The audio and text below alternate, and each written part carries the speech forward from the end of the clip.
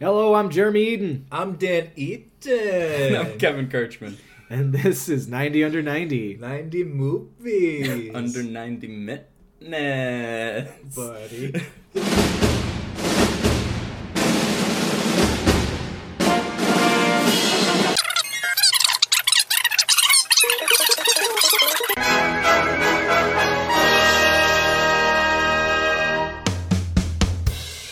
Come on, do the squirrel. Do the weasel. Come on, Jared. Oh! Jared, gotta tell the story. I don't care if I don't care if Caitlin is gonna be upset. You have to tell the story. What's the story? You dated a girl, and during a date, she asked you to do the weasel. Do you remember that? Her name was Sarah. Oh, God, yes! One time. Oh, my God, I forgot all about that, to be to honest. do the weasel. You remember that better than I All do. right. You came home from a date once. You were single. You were having fun. You were in your early 20s. Yeah. And you met, I don't know how you met her, but you got back. She worked at the bank that I used to... You just stopped. You swung in for a deposit and said, "Hey, how about I pick you up later?" Yeah, I had... Yeah. No, I had just Ballsy, broken... man. No, this is the thing. I had just broken up with my high school girlfriend, and I had been going into this bank for a few months because I had been working across the street at Blockbuster, and I had sensed... It was like one of the few times in my life where I ever sensed that a girl actually kind of was She interested in gave me. me the looks. Yeah, and I got a little feeling from her, so I was ballsy at the time, and I went for it, and she, we went out. So you went out. We had dinner. And somehow in your conversation, you did the Pauly Shore weasel noise. Yeah, that you I did. don't remember how. I literally don't remember that And part of it at all. It really resonated with her because she asked you to do it in her ear, like get close and do it. Yeah. So, like, do the noise. And she was like, "Oh." It was like the Matrix Reloaded, just... the cake. I Jared saw the X-rays through it when he did the it weasel. was crazy. Do the weasel for me once more. She was kind of weird, and then the next She day... was a little kinky. The next day, she called me up at like 8:30 in the morning. Oh, wow. And asked me to go to like some practice of hers for like a school thing. She was a year younger, so I was out of high school, and she was was like a 18. senior in high school. And she asked me to come to some like thing 40 minutes away. At like 8:30 in the morning and pick her up, and I was like, no, I'm not doing that at all. And then we never spoke again after that. She like I tried to call her or something, and she never. Man, that's it sounds incredible. like it was really promising because the weasel. thing. Right, If you're yeah, I could like have, you were in like Pauly. Yeah.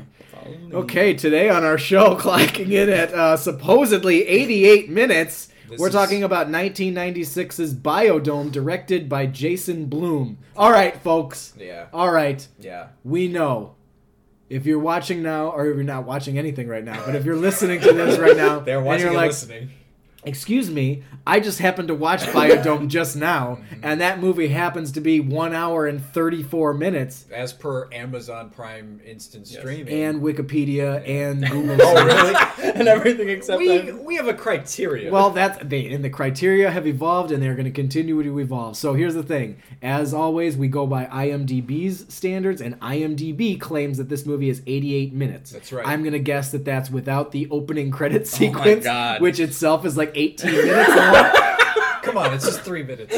But Just 3 minutes. so This is a punk song, all right? So, when we started the show, the criteria were theatrically released movie, under 90 minutes in total length, and it has to be according to IMDb. Then we came across A Quiet Place, which was labeled as an hour and 90 minutes, but it was actually slightly over. Oh, so the fuck. rule changed that if a movie was labeled as 90 minutes, I have to make sure that IMDb is rounding up and not rounding down.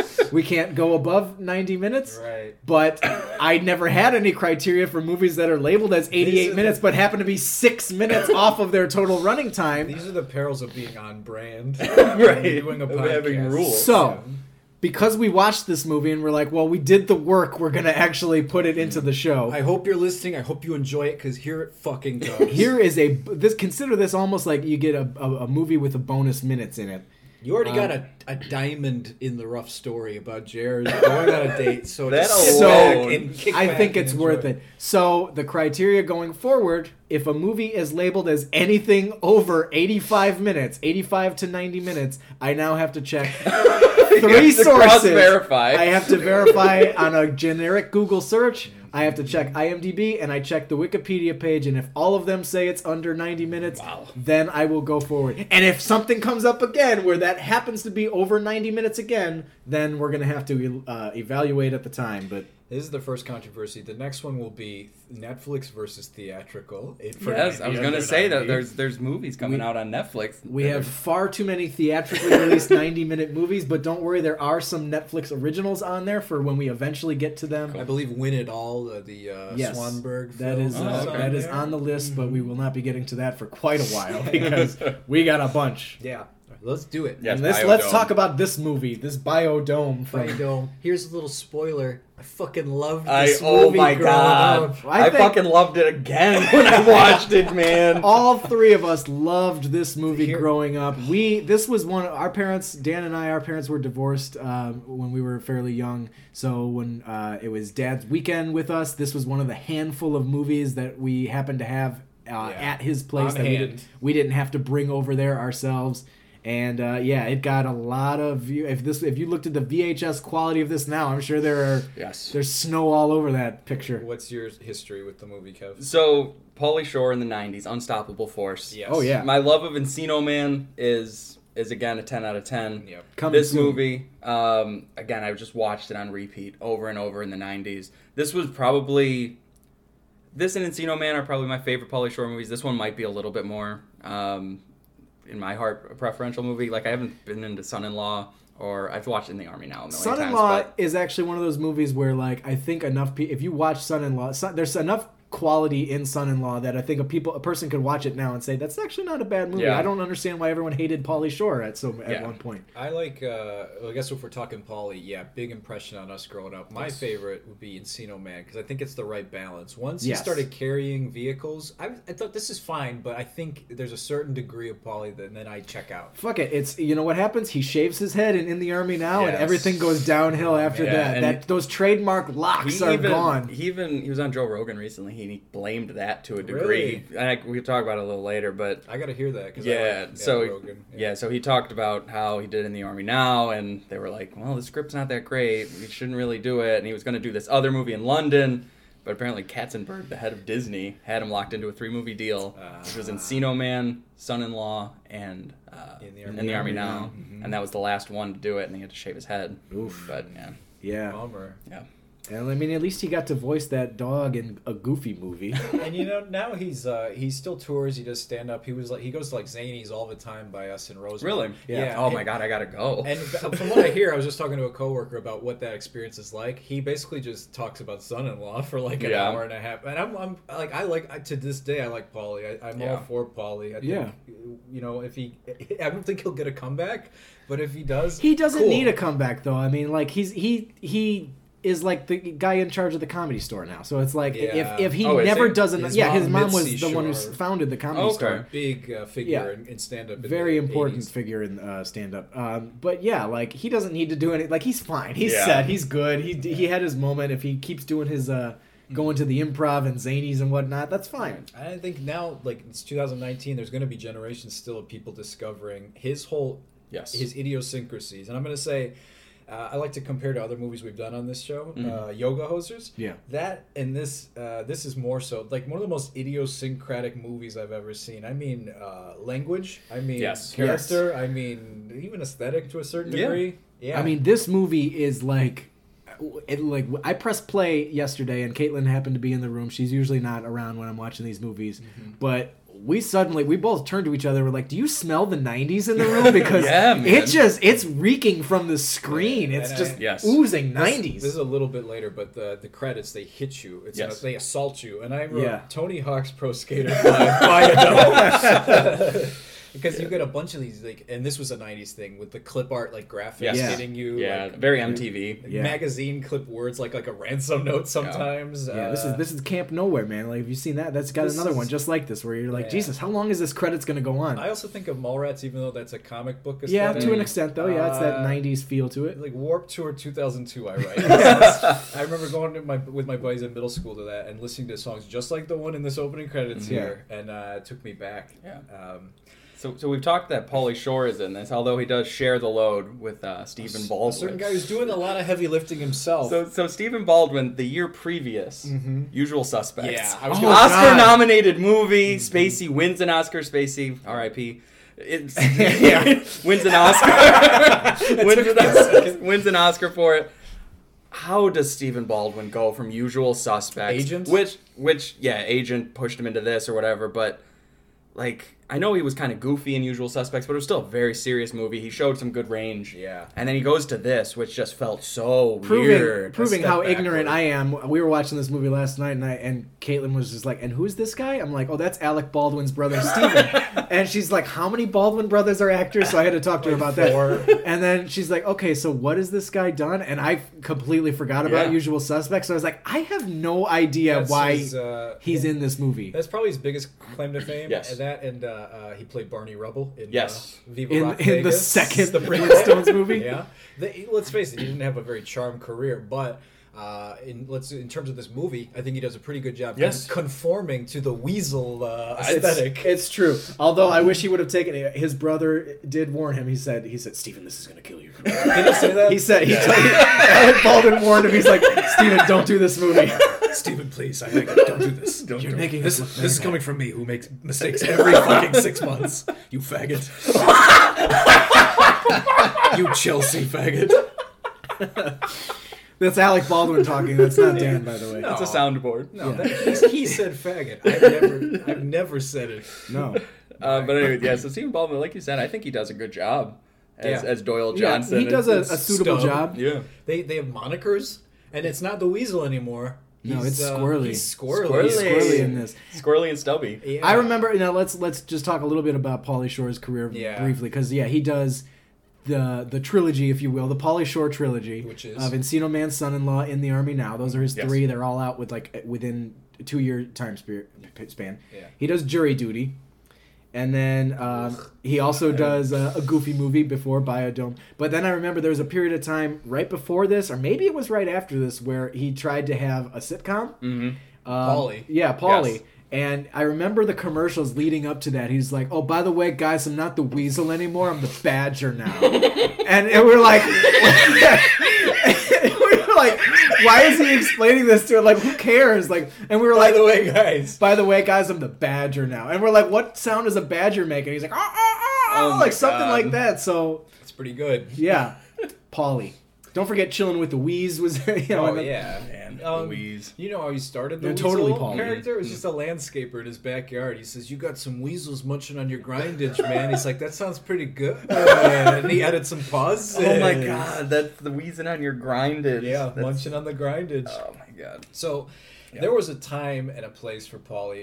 It's called the 90s. Oh yeah, Mm-hmm. It's called the mid 90s, very specifically. This movie drips 90s. Yes. This movie is more 90s than the 90s as a whole. Itself. I think that's why this movie probably works to some degree, but also is a colossal failure right now when you watch it because it's so 90s. It's not a 90s movie that fails. I think it succeeds on its own merits. A 90s movie that succeeds is Clueless. Oh yeah, Clueless. That's a 90s movie that's just like, ladies and gentlemen, I present you the 90s. They're doing a reunion at C2E2 and the Ruddsters. Yes, I saw that. Nice. I'm gonna meet Paul Rudd. I think I'm pretty sure. I think I'm gonna bust out my "I love you, man" quotes. Be like, hey, Jobin, can you sign this for me? Have you seen I Love You? Like, I'm an Avenger now, right? Later I do real fucking movie stuff, man. Well, I'll see you there. I will see you on another time. Anyway, I digress. Yes. After we get assaulted with the credits, we get a video report on, basically it posits that there are environmental disasters going on in the world and we need escape from it. So here's our solution. But wait a minute now, I was just watching the news just yesterday and they were basically saying that everything we learn about in this movie is a lie. Oh. So, like, that whole global warming thing, yeah. that's not actually real. No. That's something they made up. But this movie takes place in a fictional Arizona. So it posits that it's an alternate reality. Okay. So it says in the Arizona desert, there's a scientist named Noah Faulkner. Yes. And he's name. He's going to create the first space station on Earth, which is a really interesting project. Yes. And it mirrors this. It's based on what we did in America. We had the Biosphere Project. Yeah, this was a real thing that actually... existed and also failed, I believe. Did it? I don't know. I believe the real Biosphere Project failed. Did it get contaminated or something? I don't know enough to like speak with any education. Okay. I just well, from what I know, like 2 guys got stuck in there with them. Oh. They stumbled. I was like, oh. 2 guys got in there. It was a mall. They peed and somehow that fucked up homeostasis from then on. No, I don't know the real. But I just know that I'm pretty sure that I remember hearing it was a failure. That's for whatever. too bad. I feel like it's a cool idea. It is a cool idea. The mission is to sustain life for 1 year in harmony with nature, and to make sure not only does it not get affected, but it thrives. Yes.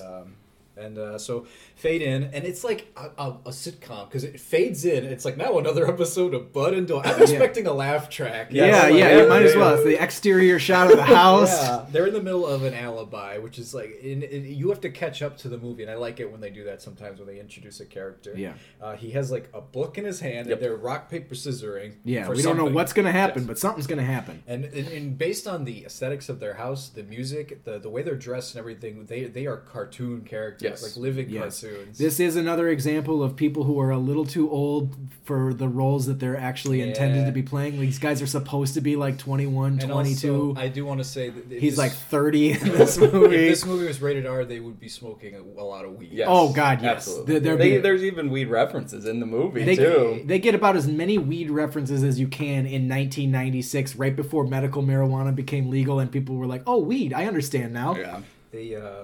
He even smokes a cigarette in the car, and once it looks like he's holding it like a joint. Yeah, I always thought it was so cool the way he holds the cigarette. He's like, "I'm gonna smoke cigarettes, Mom. Why don't you smoke your cigarettes like Pauly Shore does in Bio, though?" It's like, I don't think that's cool enough, honey. He's like, because they can't show on camera what he's supposed to be smoking. That's like Homer Simpson being the smoking cigarettes in the bathroom, and later on you realize, oh, Homer Simpson was a stoner. They're in the middle of the alibi. They got the book, and rock, paper, scissors. Doyle always loses because he's an idiot. Yes, and Pauly Shore does he just changes it right after. If this is Dumb and Dumber, Harry is Doyle, and I'd say Lloyd is Bud. Who's dumber in Dumb and Dumber? The thing in Dumb and Dumber, you know what? Jeff Daniels is supposed to be dumber, That's right? right. But I always assumed Carrie was the total dumb one. I just use logic, and I figured Jim Carrey can't read in Dumb and Dumber. Therefore, he has to be the dumber one. He literally can't read a headline on a newspaper. Your ears are freezing. He has the extra pair of gloves. Yeah. But anyway. Okay. Is this movie after Dumb and Dumber? Yes. I don't know the time. Yeah, Dumb and Dumber was 94. This is 96. Okay. Yeah. Oh, I thought this was 98 for some reason. No, this is only a couple years after, yeah. Okay. So, the plan is Bud's going to whack Doyle in the head. And we don't know why. Yeah. And so he does. He hits him in the head. He does like this weird backflip into like the shelf. Yes. Yep. And he knocks some shit over. And then their girlfriends show up. Yes. And then 90s and 90s number 2 show up. Joey Lauren Adams. There's man. something about that the brunette pork chop. There's something about the overalls and the hair clip. Yeah, and just works for you. I kind of like it for the brunette, for Jen. Yeah, I'm kind for of her into character. it. Yeah, there's Monique and Jen. Monique is played by Joey Lauren Adams, and I'll tell you what, Justice man, League of America, JLA. I would not go near Joey Adams with a stolen dick. I'll tell you that because that fucking voice is so obnoxious. Oh my God. I couldn't have sex with that voice. Are you kidding me? Well, it's okay because at this time she was with Kevin Smith anyway. That's true. Was she with Smith? Was with Smith. Yeah, she was prior to Amy dating Kevin Smith. So anyway, then we get the cartoon sound effects when Doyle hits the ground. It's like bird, Tweety bird. Yes. It's setting the stage perfectly. That for happens this movie. all the time. And the thing about this movie is, to its credit, it sustains this sort of. It does. It really does. Yeah. Throughout the whole fucking thing. We were just talking about Beverly Hills Ninja, and Jared has some tonal problems, I guess. Yeah. Maybe with the consistency issues. Well, it's just certain jokes get like set up as recurring jokes or repeat jokes, and they just don't quite work out that way. This movie is just a cartoon, pretty much straight through. Yeah. So they show up, the girls show up, and it's Momo and Pork Chop, and then fucking Pauly Shore mimics like her voice. Yes. Like he likes to make fun of. mimicking me. And apparently the girls are like really into the environment. They're such 90s hippies. Alternative hippies. And it's just like bleeding hearts. Oh God! Recycle. That was a big thing in the 90s. I remember grade school teaching me to reduce, reuse, recycle. Yeah, it was the DARE program and recycling. Yes, the DARE program, which this movie touches on both. And they have an Earth Day thing that they want to. They have to pick up trash somewhere. At the because in this fictional universe, Earth Day is a thing that people actually care about that much. And the boyfriends, they're apathetic. They don't want to go to that Earth Day shit. So we find out that book and everything was an excuse to get out of it. Yeah, he had a big accident. Bud says, "Come in, like I got to show you something." Yeah. And Doyle's laying on the ground, catatonic. He's got a welt on his head, and there's the excuse is they were lowering their giant fish. The mahi mahi. They were trying to free mahi mahi, free mahi mahi, if you will. For Earth Day. Yes. And this is why this movie is actually an hour and 34 minutes. It's because it takes Pauly Shore like 7 minutes sometimes to deliver a line. He's like, so good. He's like, so all you have to do is you say you were going to free the mahi mahi, and he fell. Free mahi mahi. And then Doyle fell on his cone and he busted his melon. Hey, you know what you're getting when you hire Shore. Or maybe you don't, and that's your fault. Yes. If you have a 60-page script and you're like, we want to make a feature-length movie, but we don't have enough material, hire Pauly Shore, and it'll be a 90-minute movie by the end. And get Jason Blum of Blumhouse, who did this movie. No, the same Blum. No, Jason Blumhouse from Blumhouse. Yeah, Blumhouse. I'm sorry, who did Get Out, produced it. Yeah. So yeah, Doyle's on the ground, and he lets out a little childhood trauma by saying, "Please open up the door, Mom, or at least slide another pancake under the door." Yeah. This guy's got some trauma. Yes. And it's coming out in hilarious jokes. Slide another pancake under the door. And then Porkchop, she uses her Batman skills, finds out based on the shape of the welt. Yeah. It's shaped like a globe, like an encyclopedia. Yeah. And she sees the book and she goes, "You're an idiot." Because they leave the book right next to him. They're not. Why is that giant book on the floor? They take off. They're pissed. He fell on it. And as they're leaving, and the boy's like, "Come back!" And, they leave, and they're in the car, and this is like put upon girlfriend 90s dialogue where we just have to be patient with them, yeah, they'll grow up. They don't have much to do except bleed from their hearts about recycling in this movie. Yeah. I feel kind of bad for them. And then we get this there's many gross scenes in this. One of them is the toenail biting. Oh God, yeah. Because they're biting each other's. It's just Stephen Baldwin eating Pauly Shore's toenails. Is it a real foot or is it a prop? I think it's a real foot. And they just had the nail I think it's real. Either that or it was pre-clipped, maybe. Yeah. And I don't know. I don't know, man. Yeah. But anyways, it's gross. It is gross. It's gross. And there's a part in the movie, it's a little bit later, where I'm like, I think there's more than just a really tight friendship. Oh, yeah. I think there's maybe a little kinky There's some stuff. things that I'm good. You were very good at it. Stuff. Exactly. I know, we'll get to it. Exactly. That's the line. Yeah. There's this latent bisexuality to Pauly Shore in this movie. Not so much Stephen Baldwin, but Pauly Shore definitely feels like he's got some kind of... There's a fluidity to his sexuality, and there's a sexuality. There's a flashback where he's doing the fart smelling. Yes. And he has them on a leash. Yes. There's some sort of like weird S&M thing going on. There's some creepy shit. I think shit. they're bummers, maybe. That's fine. And that's fine. So yeah, they do some toenail biting, and the girls call. Like, they have a plan immediately. Yeah. This movie moves fast. And they call and say, "We met some Arizona Tech guys." Yep. And when you hear that, you think, "Oh man, these are preppy assholes." We just have to threaten their base masculinity by saying other guys expressed an interest, and it works. They say, "We're leaving this site here, and we're going to go to a party with them, pool party down at the lake." And they're like swimmers, grape smugglers. I like when they both look off to the distance at the end, and they both say grapes. That's one of the best jokes in there. He's like, "Do you know how many diseases are in pools?" Yeah, especially after we swim in them. Yeah, I was like, when I first heard that, before I remember the turn to the joke, I'm like, what are you... Is that like a thing with his character where he cares about germs?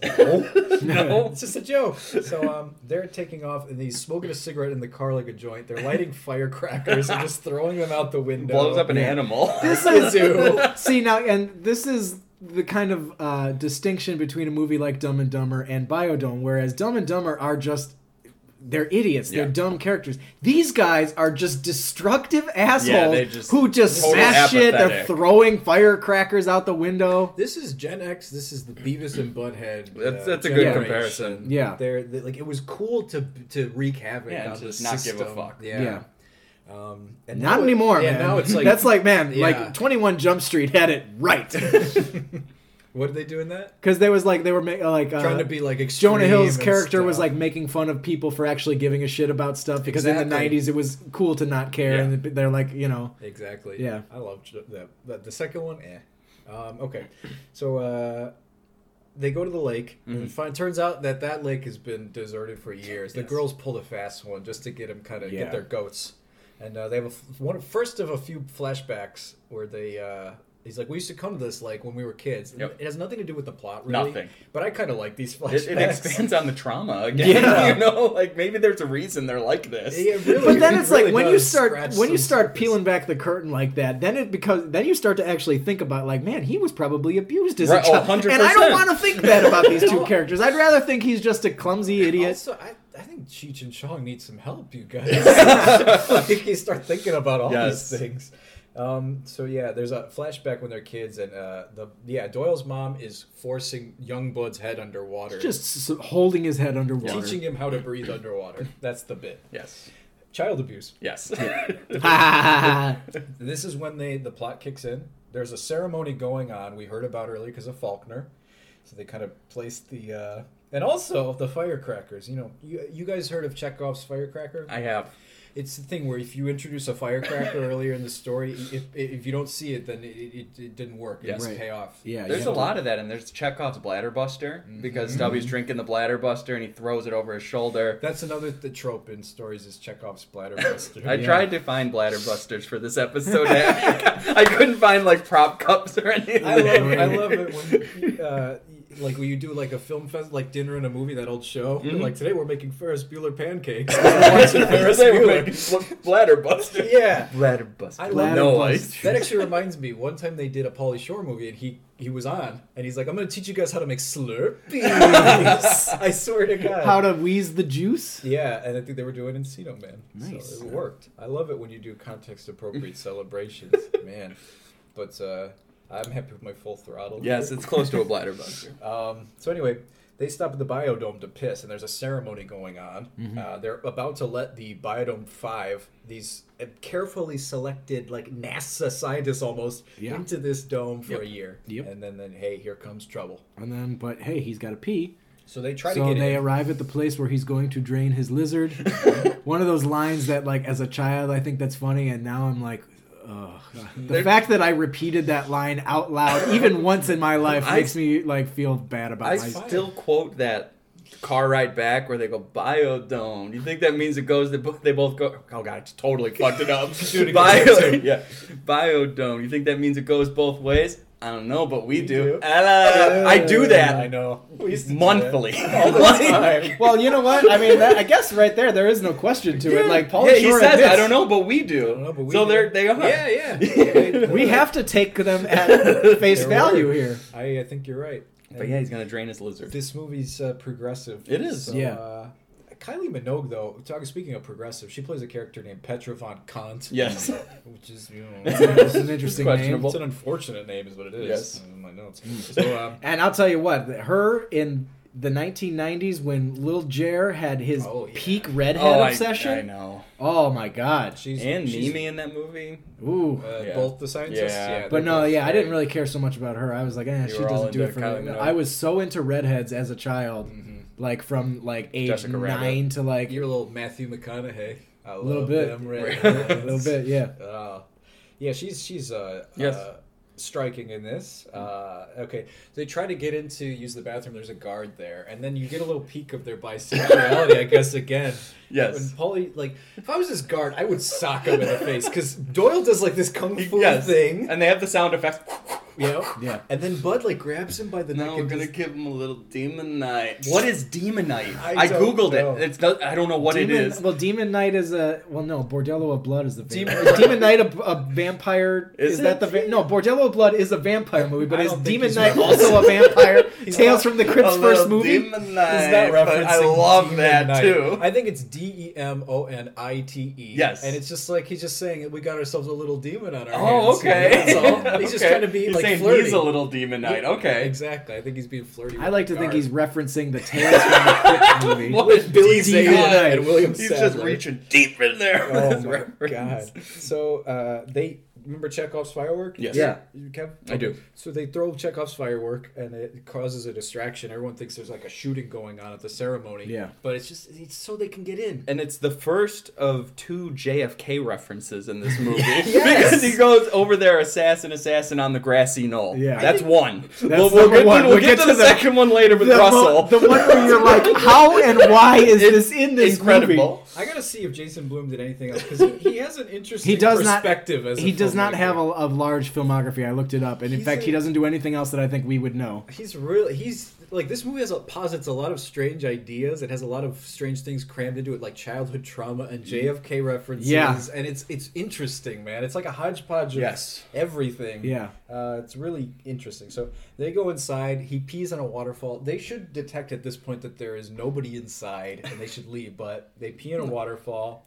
And the computer that is in place in the biodome. It's this super advanced computer. Like HAL from 2001. Yeah, it's got Jarvis programmed in there. And he's telling him that homeostasis has dropped almost a full percentage point by the entrance of human urine. Yeah. So my question is like, what about, is it just because of like the crap that he eats? Or is it because like urine in general is, like, what about all the animals that are in this thing? Like, yeah.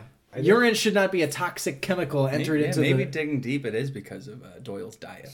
And just how gross this guy is that his pee alone can do that. Perhaps. I mean, when they go swimming, there's diseases in the pool, so, you know. They leave traces of diseases behind. I thought that was excessive to drop a whole 0.9%. Right, it should just be like 99.9. And then it also doesn't matter because the very next day it's still at 100%. Right. So it's like, what was the point of even showing that? Exactly. Now, the guy running the show, the white-haired gentleman who's in Magnolia. Yes, Leakey Brothers. Yeah. He's running I gotta look up that guy's name now. I forgot that guy.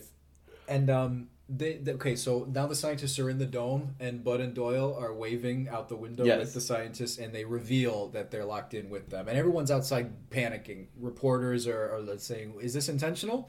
And Leakey says, yes, it is. Incredible. He, out of anxiety, lies, and I guess he has to sustain the lie just for a little bit, and then they make the choice to stay in the dome. But my thing is, like, this is a little sloppy premise to get them an excuse to stay in, just because this guy is flabbergasted and doesn't know how to react. We're introducing the chaos to the system. It's a little sloppy. Because the other questionable thing about this is that the doors to the biodome are open this whole time. So air from outside is entering the dome. So what is it about them sealing it off that they're like, oh, we can't open the doors again? Just get them out and like close the door again. I know. I was watching with Katie and she started to get frustrated. She's like, let him out now. Sterilize the waterfall and they can leave. And just reset the timer for 10 minutes later. You know, that's... Yeah. I was thinking the same thing, but then I'm like, but that just ruins the whole movie. You know, like you have to just. I mean, the larger question is, how is his urine so toxic? That's the hot question. That's the one that I really like. I need to call a doctor and ask. How many full throttles have you had in your life? How many bladder busters? I've only had a couple. I was more of a. What was that half soda, half energy drink they used to sell at Blockbuster? Jolt? No, it was a green energy drink. Surge. No, it wasn't Surge. I forget. God damn it. Anyway. But so when they're locked in, that's the first instance we get of the theme of the movie, right? Da, da, da. Which they just overuse it a little bit. But oh my god. But that's a total just another 90s instant brings you back. Yeah. Faulkner says he can't let them out. There's too much at stake. Yes. So his character, he's a little cuckoo. He's nuts. We're going to learn that. Yeah. Bud and Doyle. But he's got the most delicious mullet I've ever seen.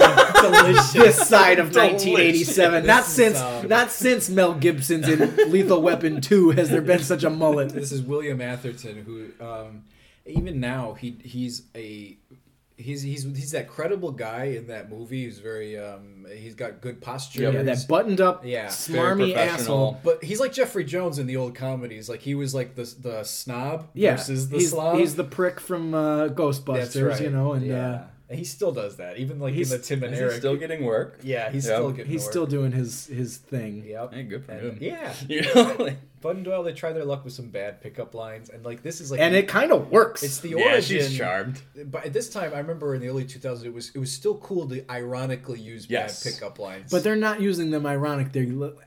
Like they're actually like putting in an effort with their stupid, but like, with the sauce, with that slight bit of detachment that they have because they're like '90s alternative. It works. And yeah, it kind of works on her. She's like smirking. Did it hurt when you fell from heaven? Did it hurt?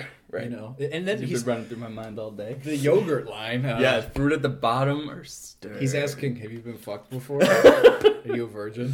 And you know, I think that was the scene I first noticed where Pauly Shore, and I was going to ask you guys. Mm-hmm. He seems to just be laughing with the jokes. Yeah. Like he's just having fun on set. It's not actually Bud laughing. It's just Pauly chuckling at his own joke. There is so much of this movie where it feels like Pauly Shore is only half into it. Yes. And he's kind of like laughing at the situation, or it's like. I thought that was a character choice that they're so like tight that they're finishing each other's sentences, they're laughing at each other's jokes. But... It's not even so much that. It's sometimes he does stuff where he starts to laugh a moment before he even delivers a line that's supposed to be funny. Yeah. Where it's like here comes the funny. What it seems like to me, it's almost like he's giving you a performance that you'd give in a master shot. Every single shot of the movie, you know, he's only kind of half into it. We only need this one master, but that's his performance the whole time. Maybe he's just having fun. Yeah, to me, I buy Shore in this. I buy that he's committed to the character fully, and that everything he's doing never took me out of the character. I was like, this is all Bud here. I mean, the thing that takes me out is when you realize they're both way too old to be college students right now. It's like it's one of those things where it's just but like at the same time they're cartoons, so it's okay. You know? Like they don't belong anywhere, right? But that's why I would prefer it like in Dumb and Dumber, where like they're both in their like early 30s, but it's like you don't know what age they're actually supposed. They're just kind of schlubby everymen. Definitely schlubby in that they're like working class in Dumb and Dumber, and this they're slackers. Yeah. Like skateboarders, but they never skateboard. Yeah. So anyway, just start over. It's only been a few hours. Sterilize right. Yes. So Faulkner shows them their quarters, which is the supply closet, and you know already they're going to get disrespected by these scientists. In the middle of the night, though, this is the problematic scene, I guess, in 2019. He's like, "Hey, let's go sexually assault some scientists." Sounds good, buddy. So they climb into Kylie Minogue and the other one's beds in the middle of the night, and they they'd be fine, but like they also start. They start kind of groping. Yeah. And I know it's not fine that they climb in the beds, but this is worse that they start kissing. Yeah, it's the way that they're playing it. It's not like they're playing it like they just want a bed. They're playing it like, no, let's go get with those girls. Yep. Even though we both have girlfriends on the outside that we just left one day ago. Now imagine if this scene did not have "I Want Candy" blaring. Yeah. It would be a different tone. Oh, it just had like ominous music. Yeah, or silence. I think maybe that's worth putting together and putting it online. That's what in general, like, somebody should go through like a bunch of movies and take out the wacky audio from sexual assaults and like just be like, here's the reality of this situation. That's right. And the girls were nice enough to give Bud and Doyle a blanket and a pillow each. Well, not each. They had to share one. Mm-hmm. But the girls are obviously a little bit, the women are a little bit more affectionate towards them and at least care about them as opposed to Faulkner, who's just like sleep in the closet. Yeah. I think Faulkner wants to get with them female side. Oh, I wouldn't surprise me. Dudes here now. Yeah. But the next day, he does say, we're at 100% homeostasis. We survived night one. Yay. Yep. And Faulkner gives them a tour, Bud and Doyle. And he establishes like pretty strict rules. You see he's an uptight dick. Mm-hmm. And he says, everything you did at home, don't do here. And they're like, everything? Flashback to them. Shave, poochie. Shave. They're shaving a dog. Yep. Whipped cream or shaving cream everywhere. Yep. It's disgusting. And then cut away. And here's a word we don't hear anymore. Nads. Yeah. There's a itch on my nads. Nads went away in 1999. Nads disappeared with 9/11. That's what happened. Not Nads was buried in the rubble. Yeah. So Faulkner says, don't move. I'll just don't move. Literally don't move. They're like, but I got a really wicked itch on my nads. It's like, don't move. That's one of those, I couldn't help but...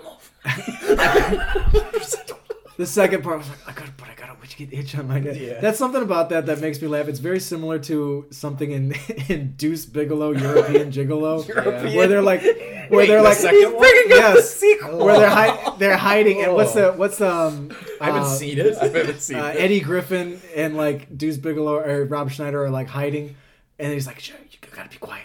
And he's like, "But I gotta fart." But Deuce, I gotta fart. Like, I don't know why that makes. It's one of the most like basic level jokes, but it still makes me laugh. Eddie Just Griffin, rest in peace. somebody announcing some horrible body thing that they have to do. Yeah. Right. But no, I have this bladder thing. Right. I hurt my bladder rollerblading. Yes, Russell. Oh, we'll get to Taylor Negron. I have some things to say about Taylor Yeah. Negron in this. Okay, so Bundle, they go on their own tour. They say fuck Faulkner. Then they first try to escape. They go to like the main door where they first were, and they talk to Olivia. Yep. She's a scientist. It looks like she's a botanist or something. Mm-hmm. She says a Sherman tank would open the door. That's what it's going to Yeah. take. And they annoy her. Yeah. Like she lets them get to her. Like, so what you're really trying to say is Yes. 385 days in Right, a year? And she goes, yes. Oh, and she storms off. But like any other person would be like, yeah. Like, all I feel right. bad for you. And that's You guys are idiots. And that's one of the things about their performance, though. Whereas, like, if they were just pure stupid, it'd be one thing. But they're literally trying to like piss her off. Like, Yeah. you know, they're laughing at the fact that they're annoying her, It was which cool makes at them the so time. much more annoying now. Yeah. And why Dumb and Dumber is a movie that will hold up forever because they don't know how annoying they are, Right. unless they're making the most annoying sound in the world. She runs off, Then we get a Doyle of the Jungle scene. Yeah. He swings on a vine. Yep. By the way, I recently watched George of the Jungle with Brendan Fraser. Fraser? Oh boy, Was it bad? Fucking terrible. Yeah. Wow. Really. Was it under 90 minutes? No, because we would have done it. I was gonna save it for this, but it's really. It's That's kind of like a unfortunate. thing now. Do you have to Bad. do that where you're like, let's put on a Yeah. movie and then you have to, but it's under 90 Yeah, and we haven't done We're it. gonna Wow, watch that's this funny. eventually. Well, sometimes we get mad. We're like, it's an hour 33. I'd love to talk about this. Yeah. Exactly. That's how I get Fucking- more often. Yeah, Like, there's I a wish lot. I could There's talk a lot about that are this. like 132. Yeah. And I wish I could talk about Punch Drunk Love with you guys, but it's like Exact- 5 minutes over. And I'm That just is like, literally one that I please. just talked about Please. like, recently. You know what? We'll earn that 5 minutes Yes. throughout the The year. debit. Count yeah. me in. You know what we'll do? We'll get on Patreon.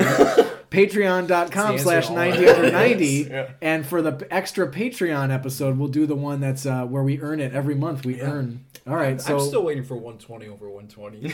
Yeah. 120 movies over, which is there's way more. 240 over 240. I know. I just watched Lord of the Rings like last night. And I was Yeah. like, we're Hours gonna do 300 under 300. That's like every movie. Right. Every movie. Yeah. Or just Movies under or 300. just 3 over 300. Yeah. You have like 4 movies. Just to start. 3. Yeah. So Bud skips over to Petra Kuntz. Yeah. And he talks to her about carrots, and I can This see, carrot scene, I see man. I see the attraction. Yes. Yeah, she blows a carrot, and then Yes. she bites it sexily. That's one of the scenes where he's like, ah, and he's laughing before she even does it. He's having fun. Yeah. And there's a little subplot with Bud. He like gets on the ground, he does like yoga. Yes. And he gets stuck, and Petra leaves, and then Doyle shows up, and he has like a He sciatica. has sciatica, yeah. It's the second mention of it. And- My sciatic. Yeah, and like, why? What does that do for the character? This movie is filled with things like that, little things that don't really pay off, but it's there. To Yeah. like, just here, throw it in the stew. Here's Why? a little- So that he can Still gives him just the elbow drop drop. down. Yeah, that's the only reason he could do it, or the only reason it's there. They're throwing everything in the pot, and then we get.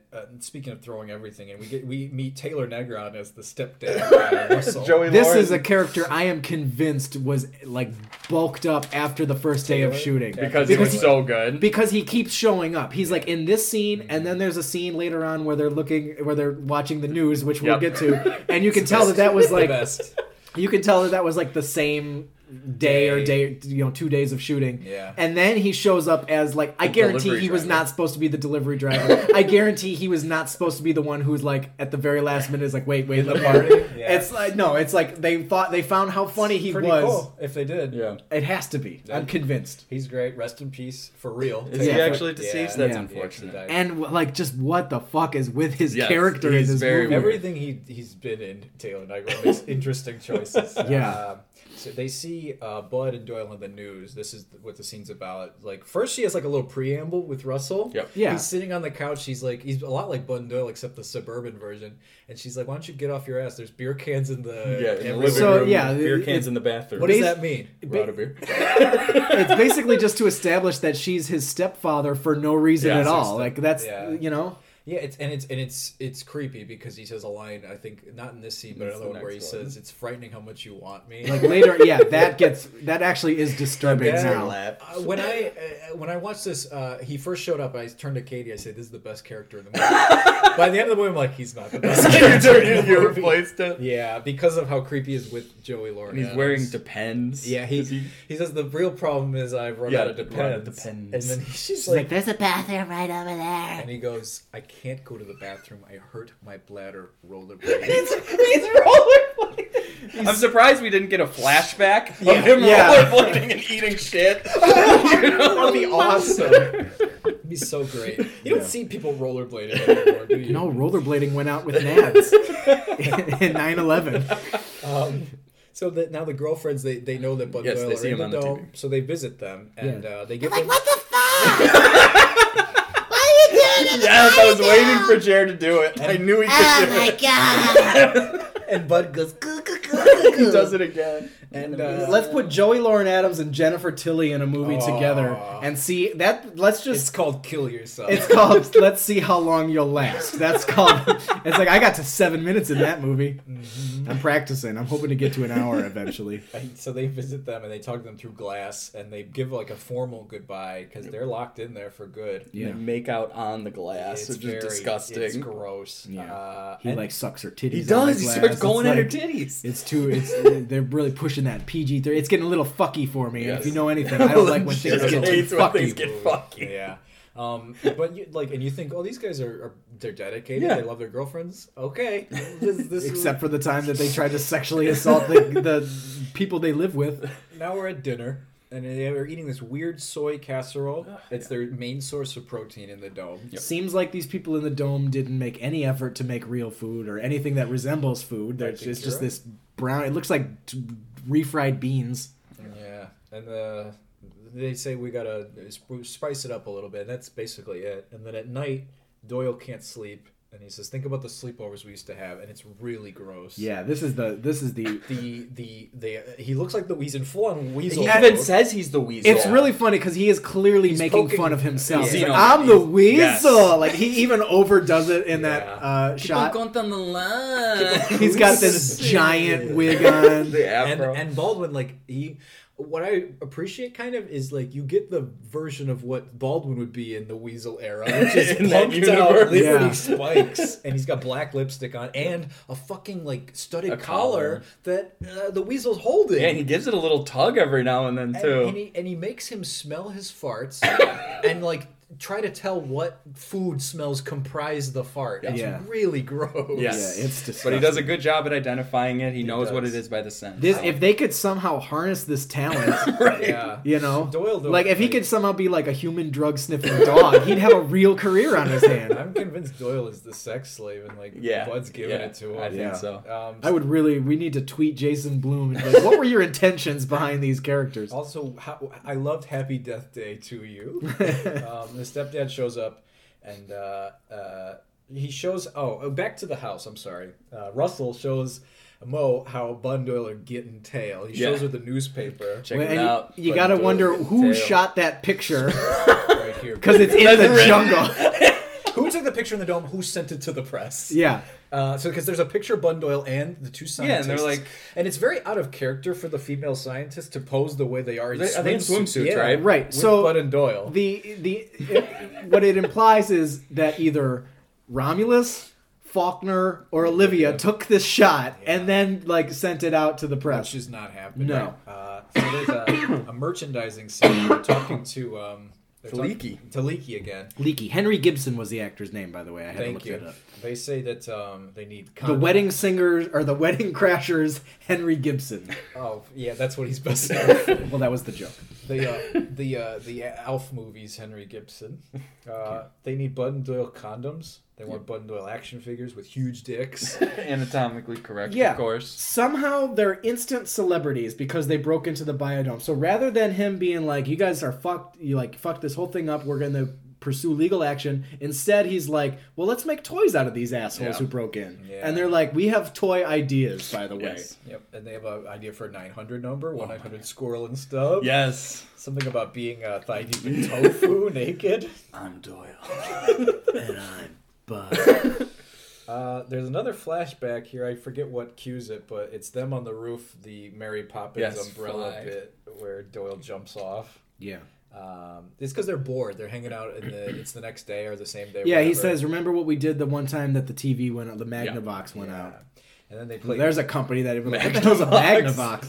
And in the movie, they're like, let's fuck around for a couple minutes. So they play football. And they play hide and go seek. And they propose in an official meeting that they grow weed. Yes. Purple sticky bunch. Yeah. Which is a thing that totally goes over your head as a child. Yes. And like now you're like, oh, I understand this a lot more. You know what you're thinking? Illegal. Illegal. That means that that means that he had marijuana seeds on his person when they entered the Biodome. That's right. So that's the scene where they're playing hide and seek, right? And it's like a montage. And Doyle goes into Romulus's insect area. Yeah. Jared and I were talking about this, how you can explain it if you want, Jared, but basically he's just like running around in a circle, dumping things. He's not doing anything except causing destruction for no reason. Yep. We're also cutting back to the girlfriends, and I think this is the director cameo. They sign his shirt, and he's like, Mr. Bloom. You know who that is? That's not Mr. Bloom. That's Bill Clinton's brother. That's right, Roger Clinton. Roger Clinton. I thought it was the director too because they call him Mr. Bloom. So I was like, oh, that's perfect for a director's cameo. Right. He says, what does he say? I'm going to write a song about him. Don't forget, I'm going to write a song. I thought it was like the director. Because Roger Clinton was a singer. Is he? Yeah. I thought it was a director like doing a veiled, I'm going to make a movie about them. Instead, I'm going to make a song about them. Yeah. That would make more sense than President Clinton's brother. Cool. But Clinton gets another call out later. And why name him after the director? It's weird. Yes. Someday, fucking Roger Clinton's gonna be president, and we're gonna be like, it's just like Little Rascals with Trump. He was in Biodome. Wouldn't that be something? God, I voted Clinton in 2021. Hillary? No, Roger. 2020. Yeah, Roger. Cue Rose McGowan. She's in this. A little bit part. The 90s would not be complete without Me Too's Rose McGowan. There's a party I guess this going was. on. I would assume this is probably pre-Scream. Like I don't know when in the year that Scream came out. They're both the same year. Yeah. I just don't know which one came out first. She was busy. So there's a party going on. There's an invitation. Now this is something that the girlfriends do to waste time in this movie. Yeah. They go to a party. Someone shows up and says there's another party going on somewhere else. They go to that party. They're at a party. And then they're at that party and they get invited to another party. Yeah, that's their whole subplot of this movie. And I think it's also kind of funny too, is where it's like the idea that these, environmental causes are just these stupid bunch of kids. They're just keggers. That's all it is. And every time they go, they're like disappointed that it's not what they expected it to want it to be. Like we're 22 years old apparently. Yeah. Rose McGowan invites them to the party, and the two girlfriends rationalize that maybe they should meet new dudes. Yeah. No, Joey Adams rationalizes we need to move on. They're in there. They're not going to be out for a whole 10 more months. Like we need to think about ourselves because we're independent 90s women who aren't going to wait a year for their men to come out, who clearly are sexually assaulting. Right, who aren't great guys anyways. So. Pork Chop feels she doesn't want to do it. Yeah. She's got her cool. I like that you keep calling her Pork Chop even though it's not her name. Jen. Yeah, how do you know her name? Because he's got a necklace on. This is Jen's movie. Oh, speaking of, in the beginning of the movie, I don't know if you remember, he's wearing like a mechanic's vest. Yes, and and on the name tag it says meat. It does. Just remember that. Yeah, for later. For later when there's a turn. When there's a little director's just sprinkling the little sauce. All right, yeah. But so you didn't catch it. I never caught it as a kid, but I caught it this time. This is my first time catching it because I'm like, this shirt says meat on it. I never even knew that it said meat. I was like, yeah, that's so funny because we're like, we're going to record this with Kevin. I'm confused because I don't know what is going on. Yes. Yeah, Bud's got a vest. Yes, Bud says meat. That says meat. Like the name tag says meat. Yes, you'll see a payoff later. Okay. All right. So it's not even really a payoff. It's not even great. It's guys, stupid. Guys, I can't wait for this. It's really good. Coming. It's coming, guys. It'll come after the montage. It's going to blow your fucking mind. And you know what? You're going to think it's crazy, and maybe it is. Listen to Beverly Hills Ninja. Bud and Doyle, they straight up flirt with the ladies with a pineapple like smoothie, and they're like, "So that's where our harvest went." Yeah, so they clearly took all the fruit and made one drink out of it. It's like extravagant. What does Petra say to them? She says, "You're incorrigible. You're incorrigible." Yes. Marco Cholo scene in the artificial rain generator. They're in like. They're in the hot tub. Yeah, it looks like a hot tub, but it's a rain generator, and they're playing Marco Polo, and then they fart, and it's funny, haha. Yes, they play hide and seek. Just got a little warmer. That's in the butterfly room now with Romulus. Yeah, they destroy it. All the butterflies get away, and it sucks because Romulus, he has this idea about taking a really rare butterfly and breeding it a lot and making thousands because it's endangered. And then, so he destroys it. Romulus freaks out. Back to girlfriends now. They're at the party. There's a new party. New party. Roach. Introduce Roach, who's another really interesting character. P.T. Anderson alum. Roach. Yeah. From Boogie Nights. From Boogie Nights. Yeah. Shouldn't do that, donkey dick. Faster. Harder. Every time I look at that guy, I'm creeped out. And it's like, you can obviously associate it with Boogie Nights. But he's creepy in this movie, too. Like, he's got something behind his eyes where I don't trust him. He's killed someone. He's like... in real life. Yes, not Roach. He's like, what are you freak? Look at it. He was definitely a 90s guy. Yes. And you could this movie's got a universe. Like we know a lot about Roach, and he's in like 2 scenes. Yes. Yeah. 3 scenes. Yes. He tries to pick up on Rose McGowan, like the Roach and Roach. It's a whole other movie. The Roach and Rose show. And she turns him down. He's like, she thinks she's so cool because she hangs out with Bud and Doyle's girlfriends. And there's these 2 douches. Oh my god! Who hear it? You got fucking young Nathan Fillion over here, and you got fucking Eric Stoltz over here. The long-haired guy. Yeah. These 2 douches hear Roach saying like, Bud and Doyle's girlfriends are here. Those Bud and Doyle's girlfriends? Oh, well, okay, we'll go flirt with them. Let's go try to sleep with them. And they walk up to him, and that's intercut. So now we're back at the dome, and a golf ball through the window. Like the Biodome 5 are like having a meeting, and they're like, these guys are assholes, Bud and Doyle. We need them out of here, or like we need to control. Hey, remember when we said we're not going to open the door? Maybe we should open the door. Yeah, and then the golf ball goes through their window, and he's like, damn it. How am I supposed to? He's blaming the goat. He's using a goat as a caddy. Damn it, Billy. Damn it. He yells at Billy. Should have used the shower iron. And he says something. He's like, how am I supposed to hit a double birdie with my bogey? Which doesn't make any sense. Like, he's just... birdie with my bogey. With the shower iron, Billy. That doesn't make any sense. You're embarrassing me in front of my friends. Billy. They get the action figures. They're Rock'em Sock'em robot types. They're like 4 inches away from each other, but they're Rock'em Sock'em robots. They're gonna help Romulus. What's the end game? Because they put up a big flypaper wall. They have to know it's gonna kill the. I don't think they know it's gonna. No, kill I think them. they think it's just gonna catch the bugs, and they could take the bugs off it. They get Romulus, and they're like, "We got something to show you." He's like, "If it's about Faulkner's third nipple, I already see it. I already know it. I already know it." This actor, I can't remember his name either. Romulus. Kevin something. Kevin, not James. It's Kevin. He's got a real simple name like that. Kevin anyway, James. This is like him really like. I imagine he demanded to Jason Blum. He's like, I have to have a funny line in here or something like that, and he writes this nipple line himself. Maybe I like to think it's about Faulkner. He's like he demanded it. He's like, I am a talent. Yeah, or I was in a Domino's commercial. The pterodactyl one. Yeah. Or Bloom is such a big Man with the Golden Gun fan that he had to put in a third nipple. Anyway, they say, we got something to show you, and then they take him to the flypaper wall, and not only is it all his butterflies, but there's a bird. There's a full-size bird stuck to it. And they now have done worse by Romulus. Oh, yeah. He screams, the horror, the pain. And, like, Pauly Shore is already laughing, like, they're in that shot. He's like he's going to scream, and it's going to be funny. This is take 2, and we already know how funny it can be. That's why I feel like it's sadistic, because they're like, oh, he's about to scream, like, in pain. Like, okay, cool. They're sociopaths. I don't want to think of them like that. Yeah. And so they get locked in the closet that night as punishment, and they're starving. Locked in the closet. I tried. I just watched a few parts of it recently. Trapped in the closet. Catching up on the closet canon. Yeah, definitely the arcade. Because I was at this happens. and I don't mean to digress too much, but I was at a gas station and someone was blasting, "This is the remix Ignition, edition." man, it's so good. He's like huge. He's bigger now that he's been That he has officially this, like- accused of a rapist. Yeah. Like, what is wrong with people? Yeah. We live in a really fucked up country and time right now. Schadenfreude everywhere. I swear, I saw something that, like, you know, the listeners know this, that Dan has been banned from Twitter.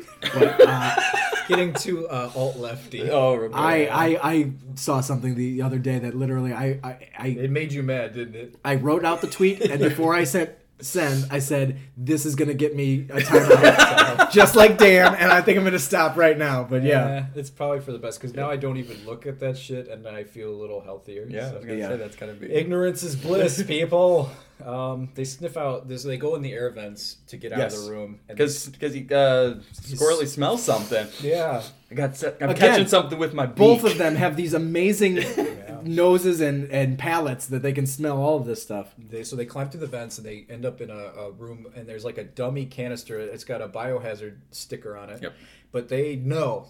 They speculate. It's this one. It's this one. All of this hermetically sealed food I can smell. And then every time I see the scene, I want snacks. This is a good snack scene. Yeah, it really does. They dump the canister and they cue Steelers wheel stuck in the middle with you for some reason. Reservoir Dogs. I will say, as much as I want snacks usually watching this, if you look at the collection of snacks, it's really impressive. not that good. I know. Stuff. There's like Country Cheeto Time balls. lemonade. Yeah, cans. like, you know, flaming hot Cheetos, which I don't like, in their spam. Yeah. The spam we get a little later. There's really there's gross literally like a vacuum sealed like tray of vegetables in there too. It's like, that's not a snack. I know. I think it's the idea of just pouring a bunch of snacks. It's whatever they had at the craft services table that nobody else was eating that they like threw in the drum. I think you're right. And then they find a can of nitrous and they start huffing nitrous. That laughing gas? And they get No high. way. Stuck in the middle of the is playing. And Bud does not correctly quote Blue Velvet. He does kind of a summation quote of like who Frank Booth is, which is kind of a slutty, dirty dude. He just goes, "Oh, I'm slutty. Oh, I'm slutty." And Dennis Hopper never says Blue Velvet in the movie at all. We did follow that bird, and Jared did that quote. When I mentioned Frank Booth, and in my head, like, that's not in the movie. Oh, I'm slutty. Jared's quoting Bio, which is misquoting something else that we'll get to in the future. I'm teasing it is what I'm doing. I'm laying a Marvel teaser.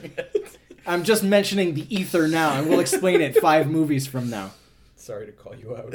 I don't care. They're exiled after they're discovered. Well, they're numb. They're numb from the gas. And one of my favorite bits is that Doyle finds the needle, and he just looks at it and goes, "Squirrely!" and he throws it at him. In his heart. Right in his heart. You don't even know what's in that right. needle. Who knows? He goes, time, anything? One time, me and Joe were hanging out with past and future guest Rick Schuler, and he had cork darts. And Jared was sitting on the couch, and we were all in a crazy mood. We were young, we were not inebriated in any way, but I throw the dart, hoping to hit between Jared's legs. And I'm close enough to where I think I can do it. And it hits him in the thigh, and it sticks out. And what does Jared do? What does Jared do? I'm like, "I'm so sorry." I'm like, "Okay, put a pin in that," or a dart. And then I turn to Rick, and I'm like, "So anyway," and then I get hit in the chest with a dart. Jared throws the dart back at me as a form of revenge. Oh my god! None of us, let the record show, neither of us are correct in this, or right. No. Jared threw the dart at my chest, and I just looked down, and it's sticking out of my chest like the needle in this movie. If I remember correctly, though, it didn't actually pierce your skin. It was like stuck to your shirt, like mostly. I thought it like just touched your skin, but it didn't actually pierce it. In my memory, it pierced my skin. And it pierced your leg? I don't remember. Yeah, it did. It did. It was sticking out, and it was definitely in my chest. I thought you were wearing a sweatshirt, and like it was in the sweatshirt mostly, but it was like because it was kind of like hanging down a little bit. It didn't go to the hospital or anything. I just abandoned. It's not like the time you cracked your head wide open when we were hanging out with Rick. When he was rollerblading. When I hurt my bladder rollerblading. No, there was a time sketching off the back of a go-kart. We shot a short film. I sketched off the back of a go-kart on rollerblades with a rope, and it made a sharp turn. turn, and my rope had too much slack, so I kept going straight when they made right, and my too much momentum, and I slid my head first into a curb. Did you go to the hospital? No, I didn't. He didn't. Just a butterfly bandage. Yeah. Yep. I swear, just thinking about it now, I still get chills every time because it's so like he could have died. Might have been a concussion. Whatever. Who hasn't had a concussion here amongst us? Sorry, me. That's a different story for a different time. Maybe we'll have him on. Yes.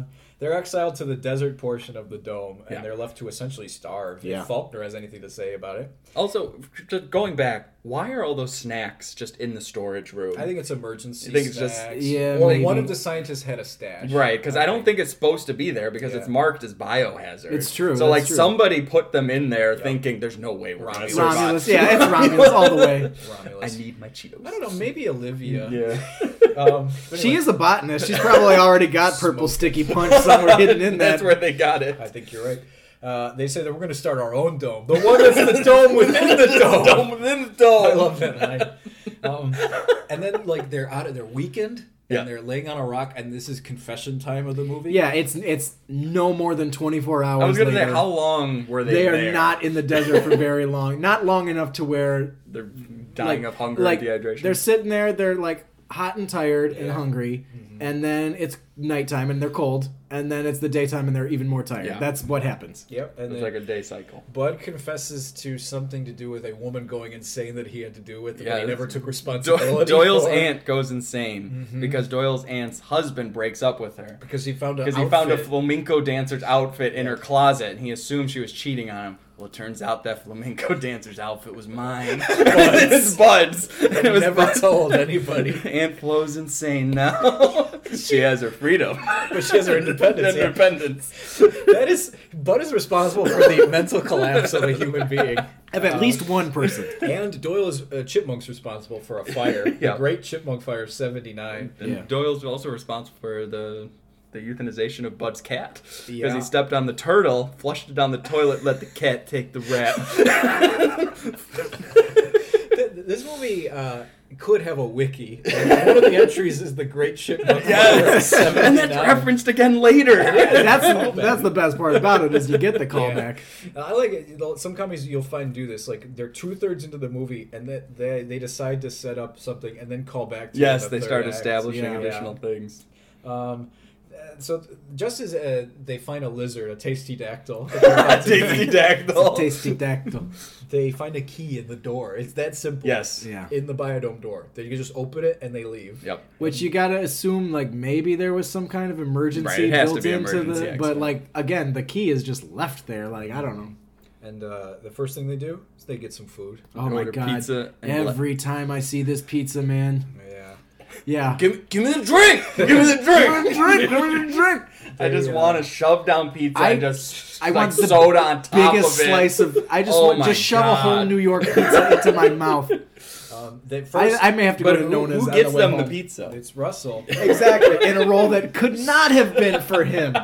He hurt his bladder rollerblading. There's a boot on their car, so Yeah, they yes, can't yes. use their car. It's so they go to a payphone. They order pizza at the payphone. Russell shows up, gives the bladderbusters a pizza, and they call Roach because they're gonna what? Because Russell tells them that his girls are hanging out with That's at the right. party, That's right? They're at a party right now. Yeah. Like some quad party with Yes. those two AZ Tech guys. Watch Arizona out for Tech. Arizona Tech guys. That's all I gotta say.